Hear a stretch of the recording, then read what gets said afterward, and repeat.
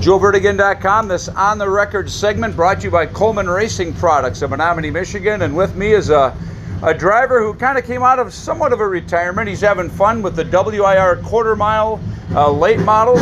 And I remember announcing when this guy was running during the heyday of the sportsman class in the 1980s at WIR, and I was just a kid. At 141, we were having some good times. Pete Mcvey.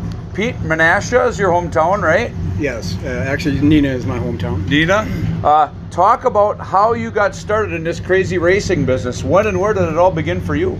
This all began in 1976. I was a senior in high school, and I got a job at the Datsun dealership in Appleton, and everybody there raced road race cars. So I bought a road race car, and Sure. I went road racing.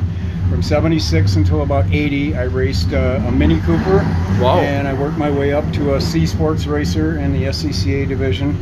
About early 80s, I ran into a guy by the name of Kurt Schweitzer. He showed up at my doorstep with a box full of engine parts and said, "Can you build me a motor?" I Sure. said, "Sure, I'll try it." So I wanted to see what this was all about, this stock car racing thing. So close to home, looked like a lot of fun. I started coming out on Thursday nights. The next thing you know, Kurt and I were sharing the expenses on that car, and I'm sharing the driving duty. He was racing here, and I was racing at 141. Right. As Kurt's family started to grow, he wanted to get out of the driver's seat, so I bought the car. And I raced through the late 80s at 141 and WIR. Right. Business, family, all real life things got in the way, and I backed out of the whole racing thing until 2018. Okay. 2018, I got the bug again, and I bought a late model car with the intention of going to Florida. Okay. So I said, I'm retired, I'm coming out of retirement, why not? Let's go to the World Series of Asphalt Racing down at New Smyrna. And that's how you got back into That's it. how I got back into it. So we ran down there with a low budget thing in 2018. We finished 6th overall for the entire thing in the Pro Late Model class. Wow. Had a great time. Came back up here to Wisconsin, and again, work got in the way. So I decided to get out of this Pro Late Model stuff and run this every other Thursday 602 class that they started. I thought this would be great. Right. Having the time of my life right now. And really, it's not a huge time investment on your end either then, is it? No, it's not. It's not like the every week and points chasing. This is my boat. This is my hobby. This is what I do for fun and relaxation. And for the first time, I think it was last year, I got fast time 2 weeks in a row. It's the first time ever at WIR that I got a fast time. So back to the road racing stuff. So did you ran Road America, but were there other road courses that you raced at in other states? And if so, which ones were they? Yep, we raced at Brainerd, Minnesota, Mid-Ohio in Ohio. We raced in Milwaukee Mile, has a road course in the infield. We raced there. Black Hawk Farms down in Illinois. Indianapolis Raceway Park down in Indianapolis. We raced all over the Central Division region of the SCCA. And that's why I like doing these segments, because I learned something about you that I never knew. I mean, I met you in the mid-'80s when I was announcing that 141. Never even knew you had a road racing background.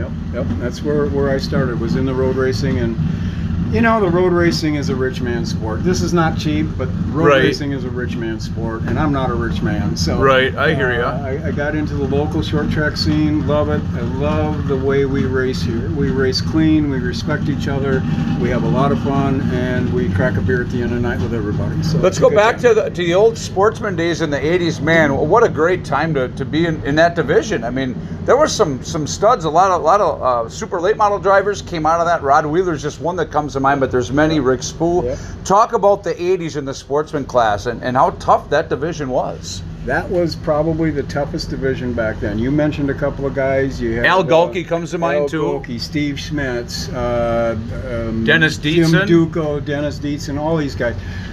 I rarely made the feature here at Kaukauna. And there was no shame in it back then, was there? No, absolutely not. You know, there were 16 cars in our feature back then. Any one of the 16 could have won. And any of us that were running a semi-feature and transferred in, we could have won that feature also. So, extremely, extremely competitive. And, you know, I kind of say this is where I cut my teeth in oval track racing, and it makes you a better racer racing here. back in the 80s. I talked to a lot of guys that would they'd buy new tires on Thursday nights at Kaukauna, and then they'd run those same tires on Saturdays at 141. They said 141 was more of a profitable deal because it was a used tire deal. What was your status with that? I mean, was there a lot of changing of the setups between the two different quarter miles? No, really the only change we made there was we actually went from the 4-barrel down to a 2-barrel to get the car to hook up there. Right. And we changed stagger. Didn't really do any serious change in the chassis whatsoever. Right.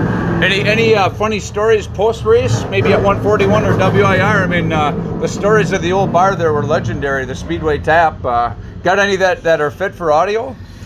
Well, this one happened at La Crosse Okay. for Oktoberfest. We're in one of the barns for a big giant concert thing, and it's getting warm in there. Right. So a buddy of mine by the name of Tiny that was one of my crew guys, and Tiny is the typical Tiny. He was a fire plug, about 5'2", 300 pounds. Right.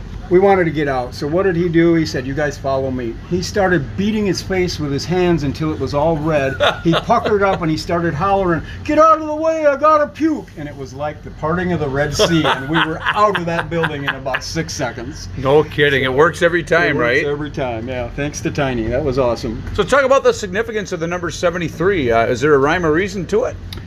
That goes back to the Kurt Schweitzer and myself. I believe it was his brother before him that raced that number, and it just kind of carried over. No significance now other than I'm going to do the Bryce Spore.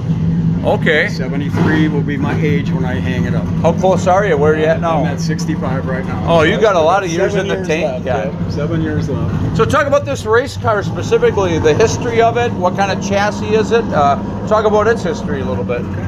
This is a Race Tech chassis. It is the former number 45 car, a super late model. Right. I bought this in 2018 or 2019 to go back to Florida because I felt I needed a better bullet down there. Right. First night in Florida, I ran out of talent, crashed the car. Second night, somebody else ran out of talent and crashed my car. I like your brutal honesty. Third night, I looked at my wallet and it was empty, so we came home. Right.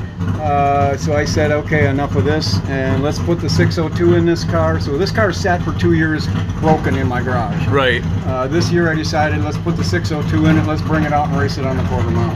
So I know nothing about the car other than 2 nights at New Smyrna, Florida, and that's it. So we'll find out today how fast it really is. You know, I'm amazed actually when I talk to a lot of the guys in this class. Some of these chassis are 20, 25 years old.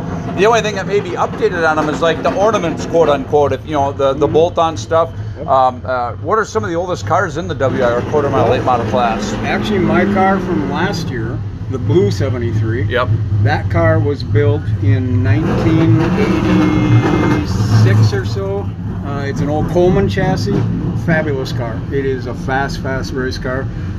This car again though is probably 6 years old. I believe Birkin's got one that is getting up there in that same age bracket, 25, 28 years old. I used to joke around, some of the young guys that are running on the 602 class here, my car is older than they are. Oh, I believe that. Yeah. I just did interviews with somebody recently that they're racing against on dirt, and a lot of the competitors that they're running against weren't even born, same scenario. But where do you think the sport's headed?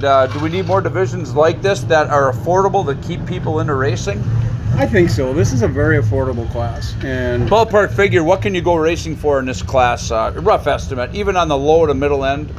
Under $10,000. That's affordable. It's affordable. I mean, it's you can spend a lot more than that. But you don't have to. You don't have to. You do not have to. You can buy an old chassis, and as long as it's straight and you have some friends that can help you or you have some know-how, you can set all of these cars up to run on this quarter mile, and you can get into this for under $10,000 and have a hell of a good time. How do you like the dual feature format? Love it. Absolutely love it. You know, I used to wonder why all of us would beat our chest to be fast time, because what does that get you? Starting in the rear. Yeah. But the second feature, you get an invert of the finishing, yes. So it evens things out, and I love the double feature. I think it's awesome. Pete, thanks for the time. I've always enjoyed watching you race over the years. I'm glad you're back into it, and good luck in 2022. All right. Thank you, my friend.